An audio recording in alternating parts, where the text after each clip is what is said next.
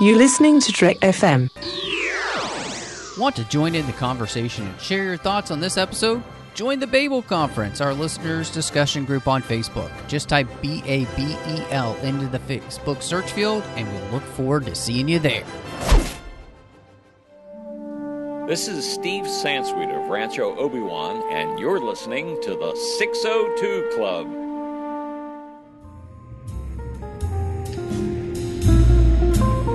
There was a little bar in Mill Valley where all the Starfleet trainees used to go. The 602 Club. You know it? I was there more times than I can remember.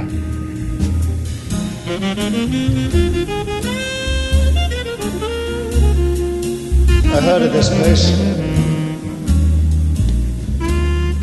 Never thought I'd find myself here. Some things are best kept underground. An abandoned station for abandoned agents. Your calling card. So what have you got on Graves? You burned me. And now you want my help. What did you expect, an apology? Oh, I know. You'll do whatever it takes to get the job done. Just like you. The difference is I won't compromise. Well, I don't have the luxury of seeing things as black and white. While you were away, the world changed. Not for me. You're suspicious of Graves, or I wouldn't be here right now. So, what do you have? Nothing beyond the official biography. Orphan working in an Argentinian diamond mine, learns engineering, makes a huge find in Iceland, and gives half of it to charity. From nothing to everything in no time at all. And his demonstration this weekend? Probably just another publicity stunt. Now, tell me what you know about this Cuban clinic. Gene therapy. New identities courtesy of DNA transplants. So-called beauty parlor. We'd heard rumors of such a place. I didn't think it really existed. It doesn't anymore. Zhao got away. But he left these behind. All from Gustav Graves' mine. I think it's a front for laundering African conflict diamonds. We need to tread carefully. Graves is politically connected. Lucky I'm on the outside, then. Well, it seems you've become useful again. And maybe it's time you let me get on with my job. Welcome back to the 602 Club, Trek FM's local watering hole. And let me say, you may want to make sure you are plenty watered tonight. Ruby is got the drinks flowing. I don't know. I don't know if Macallan is not enough tonight. We may need something else. But before we even begin, we are talking about Die Another Day today in this episode. And normally, you know that Christy would be with John and I, and she was not able to make it because, as many of you know, Christy has Crohn's disease, and tonight was a particularly tough night for her. And I wanted to say this because I tweeted out today, so please do look for it at MattRushing02, a specific tweet about this. And she's actually raising money for a fundraiser to support Crohn's disease research, because right now there is no cure for this. And so I highly encourage you to find that tweet, follow the link, and donate what you can to help, because, this is something that there's no cure for right now. So help out our friend Christy and those like her that are suffering with this and have to live with this every day, and let's find a cure for this. So 602 Club listeners ask you to do that. Again, I tweeted that out at MattRushing02. You can find that link and help support her and those like her. And so, we're very sorry to miss her, and we'll miss her tonight, but we'll announce here, Christy's not going anywhere, John's not going anywhere, because we decided that we were going to cover the Mission Impossible series, the films that we haven't covered yet. So we'll be starting with Mission Impossible 1 in December and kind of roll on into the next year with all the films we've missed in that series. So that'll be a lot of fun. But here with the man, John Champion, Mr. Slow-Mo Gentleman himself, to talk about Die Another Day. Yeah. Boy, what a conversation we're going to have. I know. I feel like I would maybe want to die today instead of another day. I'm just kidding. But it is going to be interesting. So before we dive into, quick reminder, don't forget, you can find us all over the place. Trek FM shows are everywhere, but hit us up on iTunes or Apple Podcasts with a star rating review. Help people find the show. It really does help the show grow when you do that. And you can find all the shows we do here at Trek FM anywhere you get your podcasts. And of course, you can find us on Twitter at Trek FM, Facebook at facebook.com/Trek FM. We've got the listeners only discussion group where you can talk to listeners from all over the world about the different Trek FM shows. Type Babel into the search field on Facebook because it is on Facebook. It's called the Babel Conference. Or if you go to the website at trek.fm, you can find all of our shows there. Any of the show pages, click discussion. That will bring you in there as well. And then if you maybe you want to share your thoughts about Die Another Day because it is your favorite James Bond movie, that is a perfect place to go to trek.fm/contact, choose a show, choose the 602 Club, and that email will come to me and any hosts that are on that week. It's been a while we've gotten an email, and I would love to hear from somebody who this is your favorite Bond movie. Tell me why I'm wrong, because I really want to know. But, John, as we continue Bond really for the last time until I guess the next Craig film finally comes out, whenever that's going to be, this is interesting because this was the 40th anniversary of Bond. Mm-hmm. And so they're really trying to do something here. It's going to be also the 20th film of the franchise, and they want this one to be massive. But it was fascinating because watching the behind the scenes, this script is in flux for a very long time. And in fact, they don't even know what the name of the movie is going to be past when they even start filming. Like they don't even announce it when they have the press conference with the actors that they've hired. It's just fascinating to me. Like it doesn't seem like they had kind of the clearest idea of what they wanted this film to be, other than the fact that they wanted it to be big and try and find a way to celebrate 40 years of Bond. Yeah, it's really a shame because for better or for worse, what we get here is the end of the classic James Bond series. And if they had planned it that way, they couldn't have planned it any better to say, okay, 40 years, 20 movies, and this is sort of the denouement of that original style taken to its extreme. And what we get with the Daniel Craig movies, almost by necessity, is a complete reboot. And I have to hand it to Eon Productions and to Michael Wilson and Barbara Broccoli and all involved that it was that bold of a move after 40 years and 20 movies to completely reinvent themselves and say, look, we're just going to wipe the slate clean and start over with James Bond. I think that was a great idea. They did it in a really smooth way, which was to still bring back a lot of the elements of Bond, but give them new context. This Bond that we have after 40 years, boy, you'd think that after 20 movies, that would be a character and a style and a formula and a world that is just locked in and rock solid. But you feel like they just don't know what they're doing with this one.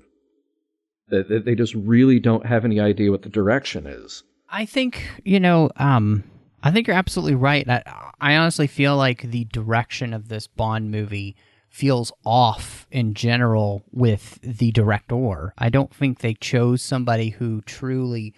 not that he's a bad director, Lee Tamahori, but I don't think he had the necessity, what is necessary to bring Bond to life in the at the end of the 20th century into the 21st century. Like here, the very early 21st century, it needed something different, but it also needed to not go the direction that they did, which is basically they turned this into almost like a bad Fast and Furious film.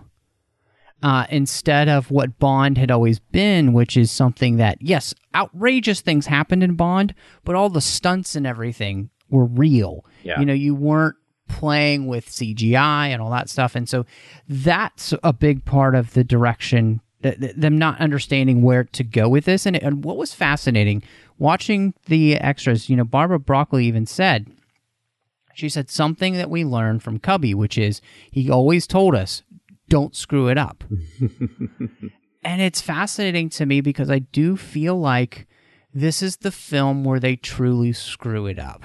And they actually screw themselves in a way that almost makes Bond never come back, really. I mean, it just that's the level to which this movie kind of, I think, is such a mishit with the fans. Now, I was looking, like, the reception for this movie wasn't all that bad. But I think the way that it's aged, it quickly, it seems to me, to sour with the fans of the franchise, and then just general people out there who are kind of fans of Bond. This is one where they're just like, oh yeah, that one. I mean, it's kind of like, I'll be honest with you, you know, before Batman we even and Robin of the series. Yeah, right. Very much so. Yeah, before we even, you know, get to the end of our discussion today, I'll just preface it by saying that this is the only Bond movie that, particularly in the theatrical runs, but ever since I was introduced to Bond, this is the first Bond movie that I only saw once at the time of its release, and then I only watched it in its entirety again for this podcast. That is a rarity for me, because I'd say of the Bond films that I love, I've seen those at least 20 times. And of the Bond movies that I have maybe a passing familiarity with, I'd say at least 5, 6, 7 times on those. This, you mentioned the direction right off the bat, and you can tell that something is wrong there, where just the pacing is off. Use of that weird kind of fast motion transition stuff doesn't work at all. It feels like you don't know what type of movie you're watching, and the filmmakers don't know what type of movie they're making. But I'll go back to something even more fundamental. I'm glad that you mentioned that the script was in flux, because the writing is terrible. And there's about 50% of a script here, where you have the basic outline, you have some elements that you want to hit, you have some plot points you want to hit, but you need to take that 50% and put it in the hands of a really talented writer. Because I felt like every time there was a joke or a quip, it's some writer patting himself on the back for his clever line, and nobody having the smarts to say, that's not funny. It will age poorly. And you're embarrassing the actors by making them say this. You know, it was bad enough that we ended with Christmas Comes Once a Year at the end of the last movie. And this, I just felt like they're like, well, we pushed the envelope that much and we put in so many bad jokes in there. Let's really go for broke and put in all the bad jokes we can here. Yeah. Well, and so this is something that, you know, before we get completely into the script, because I do want to really dive into that, you know, this is also a movie that, unfortunately, as they're shooting, they have a lot of issues. They don't know if they're actually going to be able to film in Iceland, because they don't know if the ice is going to freeze enough for them to be able to do that car chase there. Mm-hmm. And it is by Providence alone, really, that it freezes enough to allow them to shoot there. Otherwise, they were looking at other places like Alaska, which was going to cost them an exorbitant amount to go somewhere like that. So they get very blessed in that sense that it finally does. Where they're filming in Spain, which is actually what Cuba is supposed to be, it's unseasonably rainy and cold there for most of the shoot. They almost have to leave Spain to go back to the studio. The very next day, when they're thinking they might leave, it becomes sunny and they get what they need. But I mean, Brosnan gets hurt. Yeah. Has to have surgery on his knee. They have to shut down production for a while for the first time ever in a Bond movie. So as we're talking through, I think the issues that happen here, this is kind of a film, you know, we've talked about some of the the Bonds, where as they're continuing, there is some, fraught production. This one definitely just has a very rocky production, and I think it kind of shows throughout most of the film.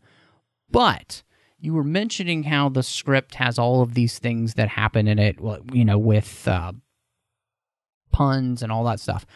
I think, though, we have a very strong start in North Korea. The film kind of feels like the start of Tomorrow Never Dies kind of beginning. It's very serious. And then for the first time ever, we have Bond not get away, being captured and tortured. And I think that this set up at the start here, minus the theme song, this is a fantastic beginning to a movie for Bond, because it puts us in a place that we've never been with the character before, which is to have him come home and really be almost a disgrace, because he hasn't killed himself with the cyanide.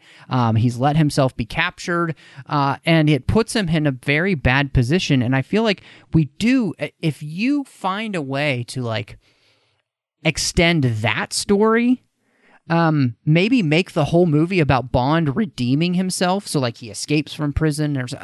I just feel like you could have created an amazing Bond experience here, 40 years in, 20th film, and then it goes off the rails. But before that, the start is actually, I think, very good. Yeah, well, and all that good stuff that's established there is pretty much forgotten through the rest of the movie.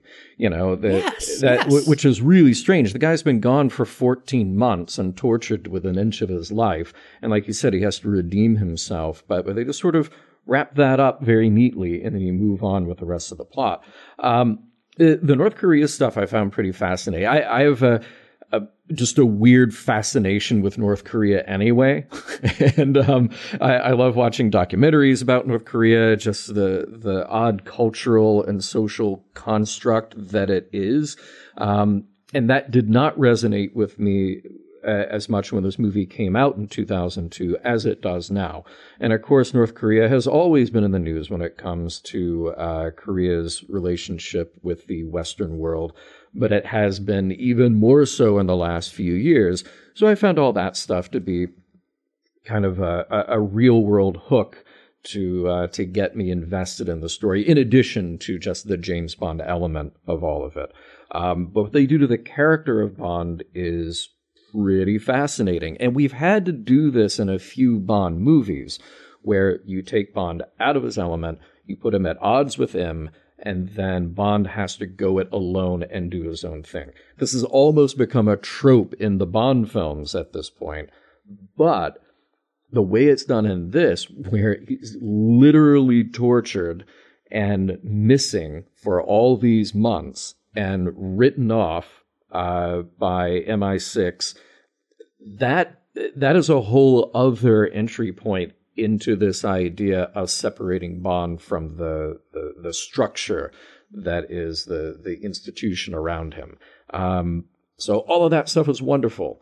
But then, like you said, we just sort of just brush it aside so we can move along with the rest of the movie. I wanted to kind of do this thing where, what if we take the same start, and you have the moment up until after the theme song. Maybe we even start with him still being in prison, right? Let's rewrite it a little bit. Let's one up the writers, here. Now, I want to give them their due. Mm-hmm. They also have been on many of the James Bond scripts. They've been on Skyfall. They've been they have been on Quantum, Casino Royale, Spectre. They've been a part of all of those scripts, so it's not like they did in World Is Not Enough to, but so they've had some hits and misses, obviously, as writers. And they haven't always been the main writers, but they were definitely the main writers here. So I do think we can lay at their feet most of the problems with this script. Well, there's something about, though, as a writer, all I want the writer to do is to craft the best idea that they think will work to tell the story. So, look, whether it's Bond or, another fandom that you and I are deeply invested in, Star Trek for me, Star Wars for you, just let the storyteller tell the story. What stinks from the beginning of this experience is you can tell that the writers here are trying to sort of outpace the audience. Oh, wouldn't it be cool if we did this? Oh, I bet the audience wants this, instead of just sticking to what actually serves the story and what serves the character. So sorry for that little rant there, but that I feel like that's sort of the headspace that leads you to a movie like this, where it's just it's just sort of second guessing, like, oh, well, I bet they won't see this coming. Oh, I bet they'll think this is funny, instead of being true to what you actually want to accomplish as a writer. So sorry to interrupt you, but yeah, as far as rewriting and reimagining, here's the thing. They already had some great elements in their back pocket that they didn't use, namely Wai Lin. They were going to bring back Wai Lin from Tomorrow Never Dies, and I think that would have been great. From the time we see Bond escape from the MI6, the British naval ship, and swim across the harbor and show up in that Hong Kong hotel, which is a great scene, because it shows you can take the tuxedo away from Bond, but he's still Bond, I would have liked to have spent a lot more time there and almost see Bond, realizing that he's been written off by MI6, have to form some new alliances through his old alliance, Wai Lin, and work in a culture that is very different from his own. I think that would have been a really interesting point of view to take with this movie, or at least a good chunk of this movie. See, I completely agree with you, because that was my first thought, is if you're going to have the Chinese element at that point, why in the world don't you have him get back in touch with Wai Lin, and then the whole movie is about him and her working together, even though their governments don't want them working together, to figure out what's going on in North Korea, because China would be very interested in this as well. Right. China even works with the U.S. these days politically, as we're recording, against North Korea. They're not a fan of North Korea. Yeah. So I think that would have been really and ahead of its time in some ways. Fascinating to see that. And of course, you had the whole thing in that movie about Hong Kong being, switched over to China, so you have again that kind of tension between the British Secret Service agent working with the Chinese Secret Service. And I think that would have made such a better film. And then, I think on top of that, I don't know, I think you need to find a way to change this whole DNA replacement stuff. I think that's just too far out there, even for Bond. And I don't mind necessarily the space weapon, because, GoldenEye, that's not awful. But I think you need to find a way to rewrite some of that. Otherwise, if you shift the focus to him and Wai Lin, and a lot of this takes place more in the Far East, I think that makes for a more interesting story than where they go. And if you make that those the plot points, you change the Cuba thing to something else, all of that stuff, I think you could find a much more interesting way of working these two characters together, and you don't end up with the problem in this film, which is, honestly, this movie is fine, even when you're getting to Cuba, but it's the moment, literally the moment that Halle Berry opens her mouth, that the dialogue in this film goes completely south. Because every single thing that she and Bond say from that point is a pun to each other. Yeah. And I don't know what it is about the writers that the moment that she showed up, everything else that they were doing kind of went out the window, and it just became this ridiculous farce of itself. But it is very frustrating, because I feel like up until that point, even with Bond in Cuba, he's doing this thing like that he's done before, where he's kind of on his own. He's trying to find it out. He's talked to this tobaccoist there who has a friendship with him. You know, he's gathering up things like an old revolver and like he's finding a way to work himself into getting to this island and everything. Like all of that stuff I feel like is good. But it's the moment that this character comes in and she's so campy in the role, and the role is written so campy, and what it does to the rest of the story just throws it completely out of whack. Well, so that goes back to my earlier rant, which is that, again, it's the writers, instead of saying, who is this character? Why is she here? How do they interact? It's the writers instead saying, oh, we have Halle Berry, and we'll do this clever play on Ursula Andress walking out of the ocean, but, let's just have her say a bunch of sassy things. That'll be her character. And I'm sorry, that's not a character. That's just a trait. That's a caricature. Yeah, it's a caricature, right. So they gave such short shrift to all the hype that was around Halle Berry being in this by just doing a paper-thin character for her to play. It's such a waste, and I sat there watching it just sort of cringing every time she was on screen. And, you know, of course, they talked about doing a whole Jinx spin-off, which just would have been a colossal disaster. I take that back. I don't know if it would have been a disaster, but they probably would have been in films that I would have hated if they had continued out that paper-thin character. And I think you hit on something that when you talked about them wanting to do the homage to Ursula Andress, which is fine, right? But do it in a way that feels organic to the rest of the film instead of it feeling like, because what this movie becomes is death by homage. Yeah. You know, because every time that they do that, it feels forced. You know, you see it coming a mile away that he's looking at, you know, the binoculars and that she's going to come. And what's frustrating is that even the way she comes out of the water is annoying.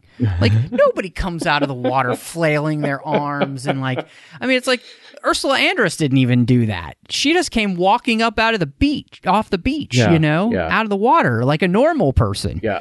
So it's just, the whole thing just becomes a farce of itself. And, you know, we end up going to the underground, you know, secret lair for MI6 that holds all the old stuff, and we see all these old gadgets and everything, and it's sort of cool, but again, it just becomes more of kind of in your face than something that feels natural. It's more of the thing like, hey, remember this? And nobody wants that moment in a movie where you're taken out and you're like, oh yeah, I remember that movie. It was 40 times better than this. Yeah, right. Yeah, so that's that really hits the nail on the head with a lot of that stuff. And just speaking of the Halle Berry moment, Jinx coming out of the water, think about how much more clever it was to have Daniel Craig in his tiny trunks coming out of the water.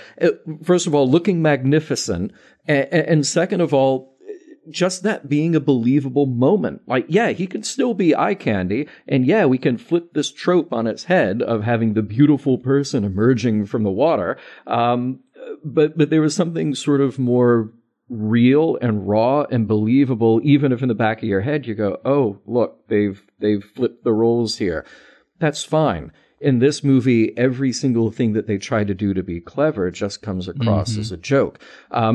We had a discussion a few weeks ago on Mission Log Live about fan service versus an homage versus something that is keeping you in the universe of that story. And our caller, hey Barry, our caller was he made a good point. He was talking about the things that, you know, keep him invested in it, that keep him in that universe. And Ken and I were saying, okay, well, you look at a movie like Star Trek Into Darkness, and there's some offhand reference to, oh, we still have that shuttle from the mud incident. And he and I just both cringed at that because it was hammering the audience over the head, even though it was just a single line, but it felt out of place. That we just both hated that moment. It's the equivalent of somebody walking down the hall in a James Bond movie and saying, hey, remember that time with the guy who had all the gold? And then just moving on, for no good reason. It purely takes you out of that movie. Now, the point that I was making in that show about moments that do work for me, I said in For Your Eyes Only, the opening of that with Roger Moore's Bond visiting the grave of Tracy Bond. Right.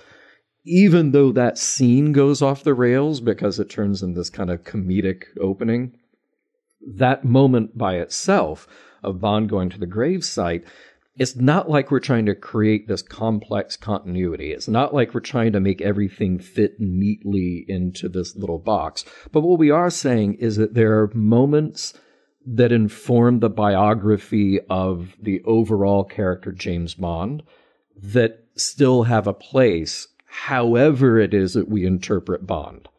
So something like that, I think, is smart. It's handled well, and it makes sense in context. In a movie like this, in Die Another Day, little things I appreciated. Bond swimming under the ice shelf in order to get up into the hot spring, and he's got the little rebreather in his mouth that was from Thunderball. Great. It's a piece of equipment Bond already had. It's a piece of equipment we've established in a movie. He uses it. We don't make a big deal of it. It works. We carry on. Stopping in Q's lab and just seeing everything piled up around him, it makes no sense. It makes no sense at all. So they layered it on entirely too thick, and every time it got thick, it just pulled me out of the experience. It's funny, I was thinking of the moment in On Her Majesty's Secret Service where Bond is waiting, in his office, and he just starts rummaging around and finding the different things from the different missions. Right. And in some ways, that seems so much more natural. Just a guy sitting around his desk. He's not at the office very much, and so he just starts rummaging around and seeing what he's got in there. And it's all this stuff that he's just thrown in there, and he's kind of forgotten that it's there. Yeah. So it is a moment that feels it feels slightly more organic than this. The only thing I would change about that scene is not playing the soundtracks for those individual items. Mm-hmm. But it's just stuff is in a drawer. He carries on. Mm-hmm. Well, and two, because he's packing up because he said he quit. Mm-hmm. So, okay, what do I take with me? What do I not take with me? So, this, it is just a frustration here. And I think, they take a strong start and they ruin it by trying to, I think their idea that they want this one to be massive gets in the way of them finding the story and doing what's best for the story instead of, okay, how can we one-up ourselves? How can we do something bigger and better? Because, not every James Bond movie has to be bigger and better than the next. Right. It in the sense of, like, we have to have bigger stunts and all that kind of stuff. That really gets them in trouble in this movie. And I think part of that, too, goes along with the villain that we have. Toby Stephens is fine as Gustav Graves, playing the alter ego of Colonel Moon, but the way that we get there with the DNA replacement, I mean, Judi Dench's even says, I'd heard rumors of that, but I didn't think it existed. Well, that's because it's so dumb, I can't believe anybody made it up, unless you're in, like, a Star Trek science fiction show. Like, that makes something, I mean, what is that guy on Deep Space Nine who has the Odo, regeneration? The shapeshifter? No, he had. It's a character who has the molecular regeneration center. It keeps his molecules like entertained, so he'll live longer. Oh, nice, nice. Yeah, it just feels like something this ridiculous, where you're just DNA replacement therapy. This is the dumbest seriously? thing. It is truly the dumbest thing, and it's BS. If you replace your DNA, you die. Okay. That's just not a thing. We had in the opening of Diamonds Are Forever, the idea that Blofeld was doing plastic surgery on others to create duplicates, and great, do that. That's wonderful. Do all that stuff. Plastic surgery is a thing that works. But this, and keep in mind here, the timeline, 14 months plus a little. Okay. So 14 months is the time that Bond was in that prison. and presumably starting on the day that Colonel Moon was lost and presumed dead. So 14 months plus some for the action of the time of the movie. And Gustav Graves just sort of emerges out of nowhere and has a ton of money and a ton of diamonds, and he's a celebrity, and nobody did a background check to say, wait, who is this guy? And the DNA... I mean, because friends with the Queen, they don't need background checks. Right. And the DNA therapy just sort of works that fast, and he's a really fast healer, John. Yeah, okay. He's an X-Men. He's one of the X-Men. Apparently, he is Wolverine. He is. Yeah, there were probably 100 other ways to circle back around to the idea of him having survived the fall and reemerged somewhere else and plotting his scheme. Well, and see, what makes so much more sense is just have Gustav Graves be the front man. Mm-hmm. Sure. Why not? And have Colonel Moon behind him. Yeah. So that then you have the reveal, like at the end with the plane, where he's in front of his father, and it's not this, oh, you don't recognize me because I'm white now. Mm-hmm. It's that, you didn't recognize it was all of my plans here using this guy, like do that. It's just so much easier, and then you can create that mystery throughout the entire movie of like, who is this Gustav Graves guy and why is he a big deal? Like, and Bond is having those problems figuring that out, and it's just Colonel Moon behind everything, propping this guy up to be the real guy. Yeah. And so I just, you go so, and I think that's the problem with this movie is that they get so far out there that they lose any sense of cohesion with the real world. And that's a problem when Bond, something in it feels so out of left field and so fake and couldn't possibly happen that we lose our connection to the character, because Bond is best when he is more grounded. And I think if you were to look at all the reviews that we've done, pretty much all of the films that we've enjoyed the most are the ones where it's really a much more grounded story, and Bond is a character whose feet is planted firmly on the ground in that way. And this takes that so far out of the realm of possibility into science fiction, it becomes Moonraker-ish, where you're just like, oh my gosh. Yeah, I mean, you have to push things far enough. You have to push things far enough to create tension and surprise and make it bigger than life. But once you've gone that step too far, there's no coming back from it. And it's no slight against Pierce Brosnan, the same way I said the thing about Roger Moore. He's doing everything he can to hold this together.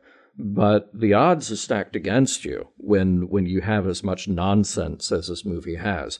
By the way, speaking of sci-fi elements and vehicles and stuff like that, that airplane is really cool. There's an Antonov 124, and that I had to look that up because, again, going back to my weird fascination with North Korea and that they still fly these like Soviet era airplanes. I just think it's a cool, weird design, and I love that being kind of a central set piece of the movie. I hate the terrible CGI around it, but I loved the airplane in the movie. It is frustrating that the villain in this one, because I think, again, as we're talking about at the beginning with the strong start and the fact that the North Korea stuff is so strong as an idea, we really haven't done North Korea before, and it is something. I mean, they were right in pulling out, okay, what could be some of the next threats? North Korea being that threat and choosing them and choosing this action of, the idea of a crazy person in North Korea wanting to find a way to destroy the demilitarized zone so that they can take over South Korea and all of those kind of things happening. Again, such a thoughtful, perfect idea to start with. But where we go, it takes you so far out of the realm of possibility. There are always possibilities, Spock said, but this is not one of them. No.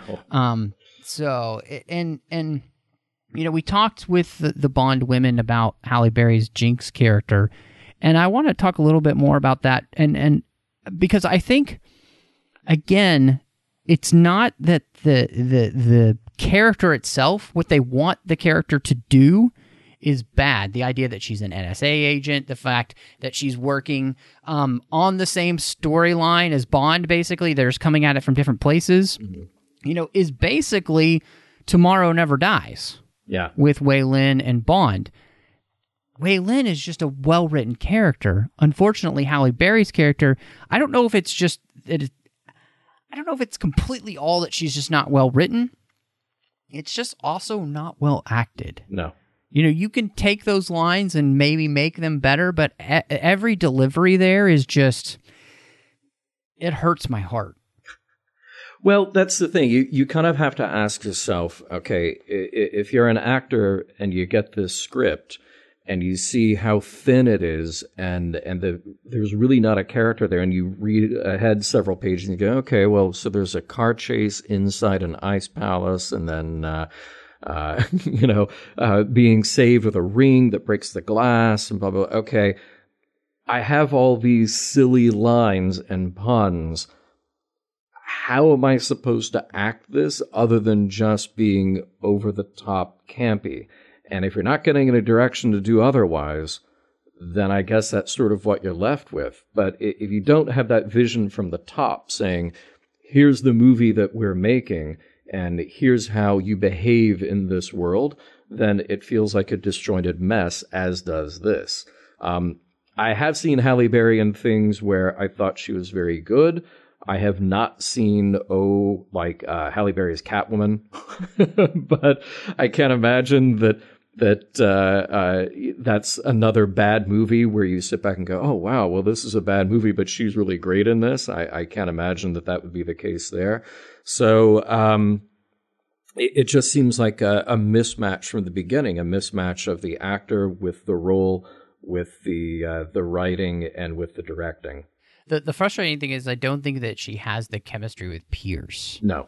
There's nothing there. When they're going back and forth with those lines, again, Pierce's delivery, I think he's making the most out of those lines that he can, and he's doing something with them that he feels Bondish in it. Mm-hmm. He feels a little bit more realistic, whereas the delivery that she is giving there is just so kind of over the top. And it's a delivery that doesn't seem to have any weight behind it. It's, I don't know, there's just something that's not working there. You flip that, though, because Rosamund Pike, this is one of her first major roles in a film as Miranda Frost. And I think she's phenomenal in the role for what she's given to do, and she makes the most of every scene that she's in.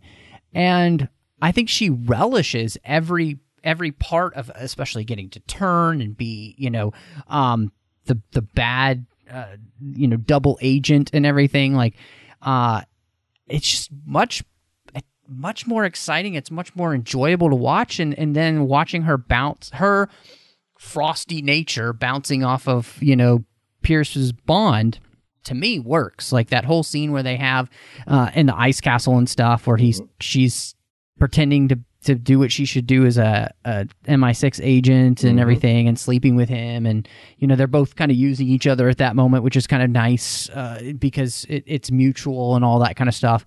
And then she's going to go off and do her thing, which is betray them all. Yeah.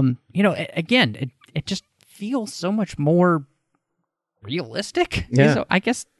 Yeah, in an unrealistic situation. Yeah, she's terrific. She's really good. And no pun intended, but she has that icy Hitchcock thing that really plays well, and it's really appropriate for the movie and appropriate for her relationship with Bond in this. It all works really nicely. Would have been much more interesting to see more of her in this than of Jeans. No question about it. Yeah. What's great is, too, you mentioned Hitchcock. She has such a Grace Kelly presence. Yep. She has that kind of beauty.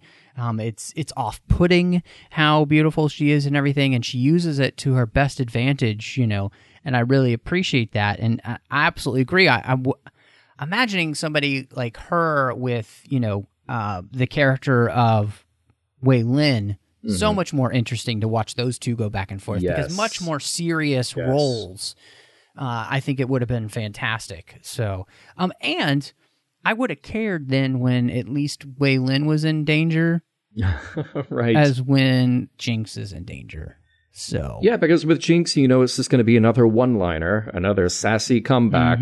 And look, I get it that part of the Bond mystique is that he's got the pithy comeback and the one-liner, but even then, a little bit goes a long way. Yep. And typically in the Bond movies, they've known when not to overdo that. So it really hurts when every other line is that. And look, not to just pile on about the Jinx problem in this movie, but even from the moment that they meet and they hook up that night and you're supposed to believe this passionate, hot scene between them, I didn't buy it at all. It's awful. I'm just like, why? It's awful. Well, how did we get to this? You know, it made much more sense when you had the Bond and Miranda Frost scene in the Ice Castle, because there are stakes for each of them in this.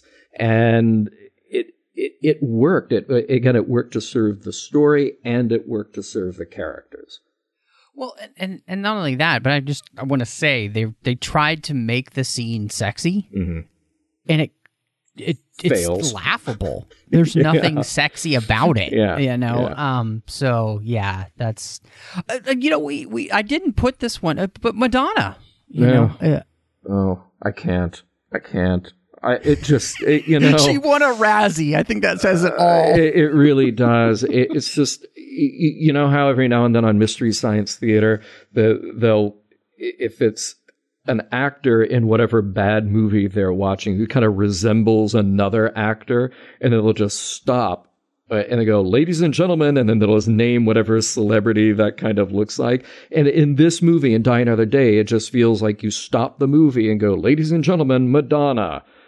And it doesn't work in the least. Now, that said, the fight between Bond and Gustav Graves is played very well. There are a lot of good moments in that fight. But you did need to get there by way of Madonna. Well, and I think that, let's have Madonna segue into over-the-top action. But let's start with something I think that absolutely works as an action sequence in this film, which is the sword fight, which is a great on-screen. I mean, it reminds you of all of the, you know, Earl Flynn type of sword fights. But this one has I don't want to say viscosity to it, but it has a real visceral nature to it, because it's these two guys are kind of trying to kill each other in the fight, and you can tell, and it feels real. And the fact that you can tell they're getting tired doing it, it just, there's a real sense of stake and stakes to this fight that I think makes it one of the best things about the film. Is this one scene as they're going around this club tearing it to pieces. and I love it. Like, it is actually a scene in the movie that I would go back just to watch this one scene and maybe on YouTube and then forget the rest of the movie, because this is good stuff. Yeah, agreed. It's really well played. You believe the actors in it. You believe the danger that they're in. Because so often in a Bond movie, you know, it's people at a distance with guns. There's something more intimate about a couple of people with swords right on top of each other and slicing into each other. So, that was super well played. The beginning too, you know, the movie, they are trying to do something new for a Bond film, and they do the surfing scene, where they, and what's fascinating about this is that watching the extras, I didn't realize that these are actual surfers doing these massive waves. They're like 25-foot waves, but the way that it's shot doesn't make it feel real at all. And I don't know if that's just because we're not used to seeing people on 25-foot waves.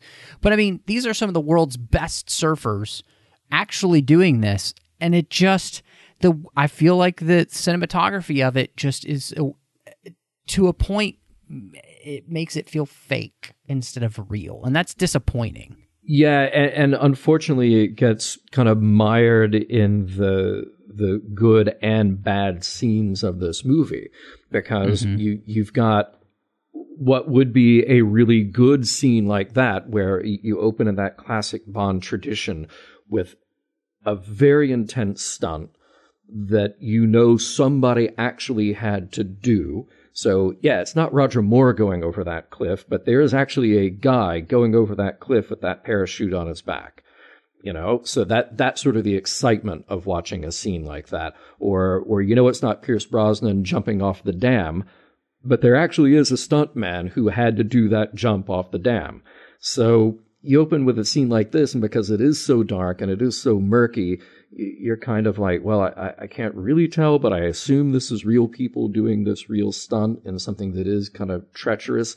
By the time you get to the end of the movie and you've seen so much garbage when it comes to the stunts and CG, it just sort of goes out the window. You're just like, oh, well, now it's irrelevant if that scene was real or not. Now it's irrelevant if those were real surfers or not, because it was sort of cheapened by every other bad shot in the movie.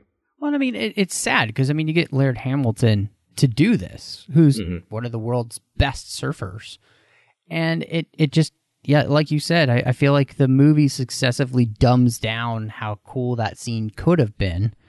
And it's disappointing because I feel like, and I had an argument with some friends about this, because I actually enjoy the action sequence in North Korea when he's escaping with the hovercrafts. They did not.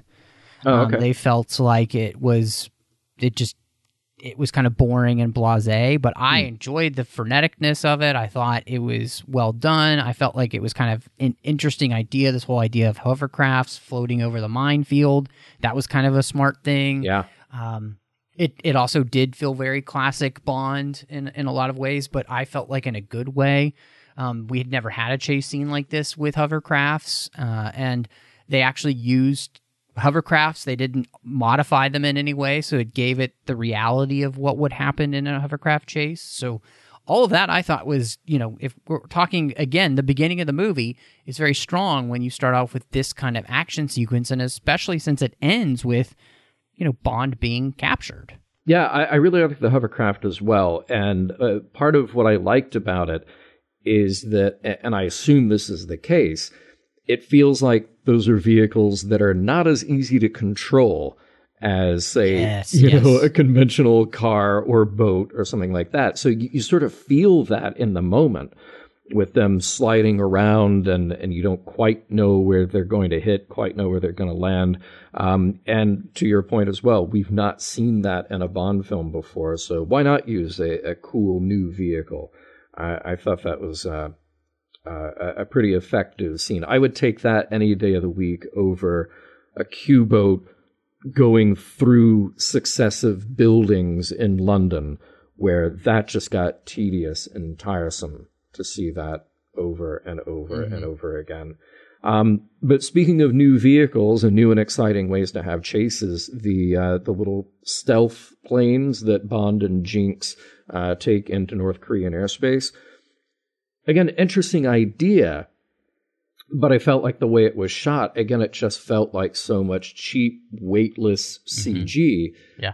And those are real things, too. Interesting. Okay, see, I didn't know that. Yeah, but I was reading that those are actually real. They're called programmable high altitude single soldier transport. Wow! And it's the switchblade that they're on is designed off a working model called a FAST, and so I thought it was interesting to find out that that's real. But again, I think you're right. The way the cinematography is done in this film, and I think the way the director is doing the action, it's not coming off in a way that feels realistic. Whereas, again, going back to the beginning of the film, I felt like the action with the hovercrafts and everything feels more realistic. Yeah. Although I will mention there are those insert shots of Brosnan, and the CGI work is not great. So you can get pulled out of certain moments where you realize, oh, that's the insert shot. Oh, that's the insert shot. And it keeps happening. And that's the thing I'll ding that for. It's just, again, the effects work in this film isn't as strong as it needs to be to keep you from being pulled out of the film and keep you invested. Because, I don't know about you, but I didn't know that they were going to be inspired by Billy Joel's Running on Ice. But we were going to have cars on ice. So, it would have been fine, I guess. And it's not a bad idea to do this scene because, again, they are doing this for real. Mm-hmm. I'm not invested in it. There's just something about it that's not pulling me in. It's not captivating me. And maybe that's because at this point we're also in Invisible Cars, too. And we've already had so much bad CGI that I think this is what it boils down to. By that point in the movie, when I was rewatching this, I was playing on my phone because I was bored. I'm going to be honest. I was just playing on my phone because I was bored in the film, and I'd kind of look up at the action and be like, it was not exciting. Yeah, so, because it plays like a video game. Oh, this car's got 2 rockets. Now this car's got 6 rockets. Now this car's got a machine gun. Now this car's got 2 machine guns. Just over and over. And the choreography of it felt very choreographed rather than something that has an immediate danger to it. And, Bond has had some great car chases. Bond has had some not so great car chases. This one just felt, for everything that they tried to do to make it feel real, this one just felt fake. It felt like it was planned on a computer, even if it wasn't actually entirely generated in a computer. I would say, comparing Pierce Brosnan's greatest moments, there was more tension and more fun just in the opening of GoldenEye, where he's racing around those mountain roads and doing the little chase there, than any of the stuff with guns blazing in this one. Similar to the stuff jumping out of the plane, it was a much more thrilling scene when Bond was doing the halo jump in Tomorrow Never Dies than flying out of the back of an airplane on the little stealth sled. Mm-hmm. Then you get to the end of the movie. It's the world's most horrendous CGI job with Bond escaping on the, I don't know what that is, but it is absolutely awful. And then you have the awful CGI with the plane. Yeah. So you're not invested on what's happening in the action in the plane, which is not, they aren't bad fights. The fight that Jinx is having with Miranda Frost is actually pretty good. Of course, there's the awful quip at the end of it, so it ruins it. So the movie does such a great job of uninvesting you from the moment that Halle Berry shows up to the point that you get here, that by the time it ends, you're like, thank God this is over. Yeah. Yeah, that weird paragliding, surfing thing after we've launched the Icarus device against Bond, that's just one of the all-time worst scenes in a Bond movie, no matter what. And they should have seen that coming, and they should have thought better of it. Because it's awful. Again, with a good writer, there are 100 other ways to get Bond out of that. But they chose the worst way to do it. And by the way, for that matter, this movie does a lot of what the Bond movies get pinged for by critics, which is that the technology behaves exactly the way you need it to behave in the scene. So here you have this Icarus device, which is a fearsome weapon that can just destroy anything in its path, and yet it's slowly following along with this the sort of jet car that Bond has stolen, long enough for Bond to go over the edge of this cliff, hang on, try to get out of the jet car, fashion together this parachute surfboard thing that he's going to use, that Icarus weapon still just slowly gliding along, where any other time it's just like you hit a button, turn it on, boom, you're toast, you're fried. Same thing with the lasers in the sort of supposed diamond mine, diamond processing center that Gustav Graves has. So you have the slow-moving laser which will decapitate Jinx, But then when Bond comes in the room and the wrong buttons are pushed, those lasers just going everywhere. They're just all and nobody's over. getting hit and with them. Nobody's getting hit. Well, a little bit, but nothing too bad has happened. It's like it cuts the outer layer of their clothes, you know. Bummer. So yeah, the technology was a little annoying in this. It reminds me of an Austin Powers where the guy is standing in front of the steamroller. Yeah. It's moving at like 3 inches an hour. He's like, no! And it's the exact same scene, basically. Yeah. So, yes, you're absolutely right. Well, and it's Dr. Evil saying, you know, after he's captured Austin and Vanessa, start the unnecessarily slow dipping mechanism. Yes. You know? Oh, I just want some frickin' sharks and frickin' laser beams. That would be more realistic than a lot of the things that happen in this movie. Right. And it is unfortunate because, again, I feel like the movie sets itself up. I mean, even though the surfing isn't great at the beginning, I feel like we come into a good action sequence with everything that happens in North Korea. We theme song, and then we get to the sequence where Bond escapes to the hotel. All of that stuff is good. You get to Cuba, even there it's good, and then it just all falls apart. And it's frustrating because it feels like the whole time they're trying to do things that maybe you've never seen in a Bond movie, but they're not sticking to the formula, which is we have to be able to do this for real or we don't do it. Yeah.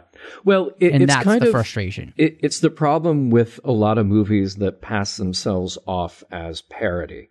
So I always say, you know, movies like Airplane are so successful because you can tell right from the start that there's a deep love and understanding of the source material. They get all the things that are wonderful and terrible about the movies that they're poking fun at. But then there are movies that pass themselves off as a parody that aren't parodies. All they're doing is just essentially lifting a moment and putting it in front of the audience and saying, hey, remember this? Hey, remember this? Hey, this other thing happened in this other movie. And that's the problem with Die Another Day. It's they didn't set out to make a parody, of course, but it's coming from the same place where instead of you feeling like the people who wrote this and produced it and created it, crafted it, are coming from a deep understanding and love of the source material. It's like instead they just sat down, they were shown the 19 previous movies and said, okay, now go make one. And not really getting anything about the heart or the context of any of this stuff at all. So instead of a Bond movie being the fun and adventure of following this guy and again stretching the bounds of our disbelief for a little while, it's just, this other movie had a car. Now we need to have a car that has one more machine gun on it and it's also invisible. And I'm sorry, but that's not a movie. It's a gimmick in search of a movie. And they picked the wrong movie. Well, and it is too bad because the Vanquish is a beautiful vehicle. Oh, yeah. From Aston Martin. Yeah. And the way it's treated here is just with such disrespect, in the sense of, let's make it invisible. And like you don't even see the car half the time. How dumb is that? Right. The whole point is how cool the car is. Right. So, I heartily agree with you. I think you've really pinpointed the issue here is that I know what they want to do, that they want to honor all that's come before, and they want to find a way to encapsulate all that together. But I think all the worst tendencies of trying to pay homage to something are seen in this one film. I think this is a Hallmark film in the sense of this is how you don't do an homage. Yeah. And what we see in something like Skyfall, or even Casino Royale, honestly, any of the Craig movies where they pay homage to something, I think it's done much better.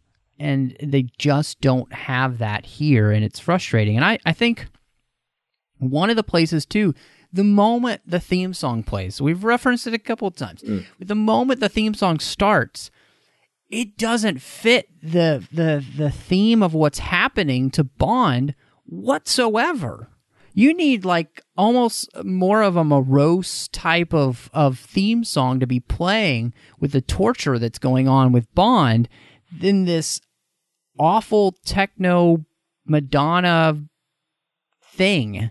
I mean, it is an abomination of a song, if you ask me. It's just so god-awful.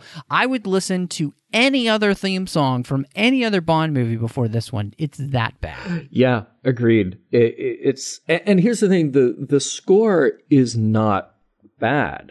There are the score is actually really good in this movie. Yeah, there's a lot of good moments on that soundtrack, and I was pleasantly surprised going back and rewatching this. Oh, wait, okay, that music actually really works. But I don't think I ever listened to the soundtrack on its own because of just the fear of accidentally loading up that Madonna track. It's truly that bad. It doesn't even make sense as a Madonna song, you know? Yeah. It's whoever's in charge just saying like, well, Bond films have to have a great opening song. Who does my daughter or my son say is big? Madonna? Okay, sure. Get Madonna. Whatever. Just let her do something. It's funny. I was thinking, Michael Bublé's "Cry Me a River." Yeah. If you were to put that over the actual scenes that are happening at the opening credits, yeah. Put that song in there, it would work so much better with the booming at the beginning, and the way that he sings the song and "Cry Me a River" as Bond's being drowned in cold water and everything, and that kind of theme. So that's what I'm talking about. You need that kind of theme, something that feels classic and yet is kind of almost referencing what's happening in a way that feels to match. I mean, this upbeat techno Madonna thing doesn't fit what's going on with the scenes of torture. I don't feel any of that torture because I'm in a nightclub. Yeah. Well, and her voice is processed within an inch of its life, so you can't even get a sense of what the... So classic Madonna is what you're saying. Right. Well, classic Madonna I would take certainly over this. It's just... it's a mess, and it doesn't do her any favors. And even the opening credits stuff, there have been great opening credits. There have been terrible opening credits. I would put this pretty firmly among the bottom of the list. When those opening credit sequences are great, they can accomplish different things. A lot of times they fall back on this sort of sexy versus dangerous yin and yang for the Bond films, and you get that in the music video that is the opening credit sequence. A lot of those are very effective. A movie like Skyfall, they cleverly tell the entire story in pictograms, essentially, through that opening theme. So that's great to go back and watch that one after you've watched the movie. This one just was sort of very off-putting. I know that it needs to accomplish telling you what's been going on with Bond because it's this long period and we're catching up with Bond after months and months and months of this torture. But the other stuff going on in there, it was just very off-putting, and it's not an opening credits that I would ever go back and watch again, just like I would never go back and listen to that song again. I feel like there is a quote that fits here from our friend Madonna, and it's "Life is a mystery." Everyone must stand alone, and if you like this theme song, I think you do stand alone. So, it's funny because before we started recording, I was just kind of listening to some of the soundtrack, and I have to say, the actual score here by David Arnold again, he really he's found a way to create Bond themes, and I specifically love the track "Welcome to Cuba." Because it's such a great mix of like Cuban beat with the James Bond theme and everything. It's vibrant. It fits that scene perfectly as Bond's driving around in that classic car, and what's supposed to be Cuba. It's great. It's really great. Yeah. David Arnold, I think, nails it out of the park. I think you're right. It's a score that I don't listen to much because I don't want to accidentally get that clip of Madonna singing the theme song, but the actual work that David Arnold did, it stands up with all the other work that he's done so far. So it is actually, it is one of the highlights of the film is actually the score. Yeah, for real. Well, this will be very interesting because I don't know if we've ever gotten to the end of rating a Bond film where the question is, how low can you go? Yeah, I mean, look, I said it earlier in the show, which is that there were things that I found myself interested in this time around more so than the first time I saw this movie. The only other time I watched this movie in its entirety, which was in 2002 when it came out. And I just remember being very excited about the 20th movie, the 40th anniversary. There was so much excitement and hype around that, and I was so disappointed coming out of the theater after seeing it. That said, the elements that I pointed out that I liked, that opening sequence, the stuff in Hong Kong, as you point out, the stuff in Cuba, the soundtrack is very good, except for the opening theme. Rosamund Pike is great.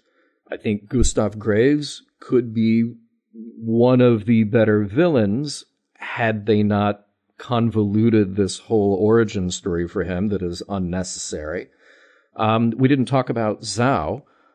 Zhao could have been interesting, but they... Was there anything to really talk about other than the fact that he's got diamonds in his face? I mean, that's the thing. He could have been interesting, but they didn't make him interesting other than having stuff in his face, Set pieces were okay. The sequences in London I thought were fine, with the exception of loading up all of Q's gadgets from every movie into one room. That made no sense. The airplane set piece, very interesting. All the sequences in North Korea, very interesting. I even read that they washed out the color from that just to sort of give it a unique and very sinister look, which I think they accomplished well in that. There's just so much that misfires here, and it's really too bad. It's not Pierce Brosnan's fault. I think he's been perfectly good as Bond, and it would have been interesting to see him make more movies. But I'm really glad that the producers decided to reboot Bond after this. The time had come after 40 years. Nothing wrong with that. Just going in a bold new direction. I think I'm going to have to give this 2 out of 10 giant Soviet-era airplanes.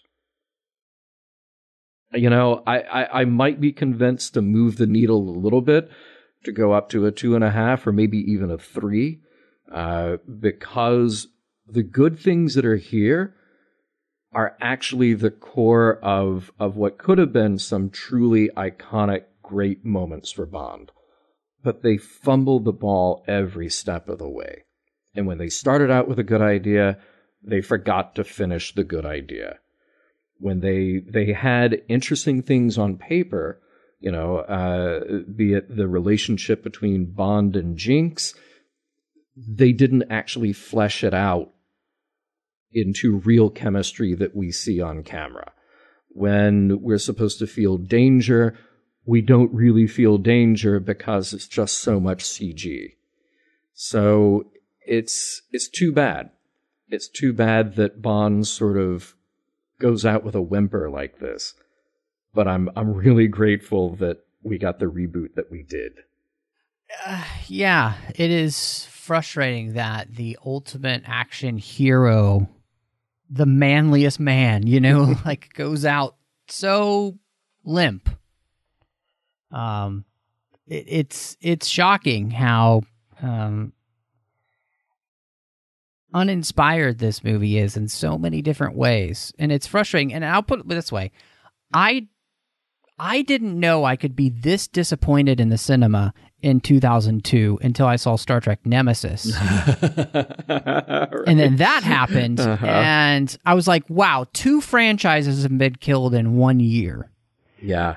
Because this almost does, I think, kill the James Bond franchise. It becomes a laughingstock. After the movie's over and people start to really look at it with the invisible cars, like you said, the no sense of danger because everything is CGI, the ridiculous punnage that's happening between, Bond and Jinx. This, you can't lay this at the feet of Pierce Brosnan, and I feel so bad for him that he does not get to do at least one more Bond film to clear his name, because to go out like this is a travesty of a proportion we hadn't seen since Roger Moore. Yeah. And unfortunately, Brosnan goes out in the same way in a film that's just so undeniably awful that you just don't want to watch it again. Like, I don't ever want to see this movie again. Yeah. I don't need to watch it ever again, and that's a disappointment, because I think Brosnan deserved better. Because he was a good Bond, especially those first 2 films that he's in. He's good. Yeah. The last 2 films that he's in just do not serve him as a character or an actor very well. And part of that has to do with them casting awful people for him to play off of. Last movie was Denise Richards. This movie, it's Halle Berry. You'd think an Oscar winner could do something, but she doesn't. And we get this. And so, I'm right there with you. I do think that this film is, 2 out of 10 conflict diamonds, So, yeah. It's frustrating, but there are a few things that this movie could have been completely different, and it could have been a fantastic Bond movie, and Pierce might have gone on to do 2 or 3 others if they had, I think, been able to find a way to take the core of what they had, which is Bond being captured and tortured and finding a way to clear his name throughout the whole movie. If that's really the movie there, you have such a better movie. And so they don't do that, and it's disappointing. So I am glad that we have the Mission Impossible franchise coming up, as we'll talk through 1 through 4 there to see how that goes, because that is a franchise I always remember is pretty much always getting better except for 2. So we'll see how that goes. And we may, Nick Anastasio wanted us to cover Never Say Never Again. So, next year, I definitely could see that coming as we talk about that. I think it would be worth it. And who knows when Craig's next film is going to come out, but hopefully soon, because I'm ready to wash this taste out of my mouth. Yes. Macallan was not enough tonight. So thank you for joining us here at the 602 Club for the episode. I hope you enjoyed it. I hope you've enjoyed the Bond series that we have done.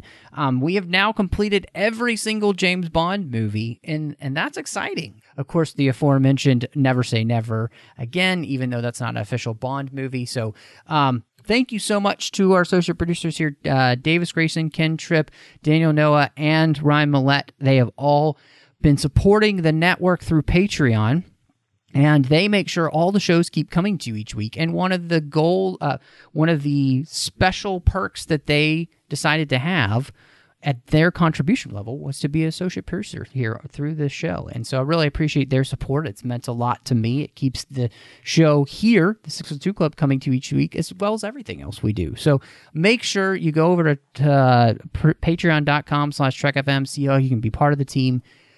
There's no way that this network could happen without listeners like you. So every little bit helps, every little bit a month. And again, that's patreon.com/TrekFM. John, we're here at the end of Bond, and I don't know, maybe you need to go watch Skyfall or something tonight and feel good about Bond again. But if anybody would like to catch up with you online, talk about Bond, of course, Star Trek, or anything else, where can they find you, sir? Yeah, best place to find me would be through the Roddenberry Podcast Network, podcast.roddenberry.com. And you can find me from Mission Log, that would be at Mission Log Pod, on Facebook and Twitter. And personally, you can find me at DVD Geeks on Twitter. So ping me if you want to talk Bond or something non-Trek. And then what the heck, on Instagram, find the Slow-Mo Gentleman. I'll post a fun thing there every now and then. Well, I know the Slow-Mo Gentleman voted because he voted slow. Yes. Took his time, made sure it was right. Yeah. So yes. That's so thank you for doing your silly. civic duty, Slow-Mo Gentleman. Appreciate that. Just silly, Yeah. Oh, it's great stuff. Make sure you are following John and checking out all that he's doing over there at Roddenberry Podcasts. It's fantastic stuff. You can find me on Twitter, MattRushing02. I'm on Instagram under the same name, as well as Letterboxd now. So if you're following films over on Letterboxd, I'm MattRushing02 there as well now. You can also find me here on the network doing The Orb with Chris Jones, talking about Star Trek Deep Space Nine. I am over on the Nerd Party Network doing a couple of shows. One I do with Drea Kaufman, and that is where we talk about Harry Potter each and every week, one chapter at a time on Owlpost. We have just started The Order of the Phoenix, so super excited to be getting into a new book. Check that out. I'm doing aggressive negotiations with John Mill as we dive into a new Star Wars topic each and every week. It's a lot of fun. And then last but not least, doing Cinema Stories with my friend Courtney as we talk about films through the lens of faith. But thank you so much for joining us, and y'all come back down here.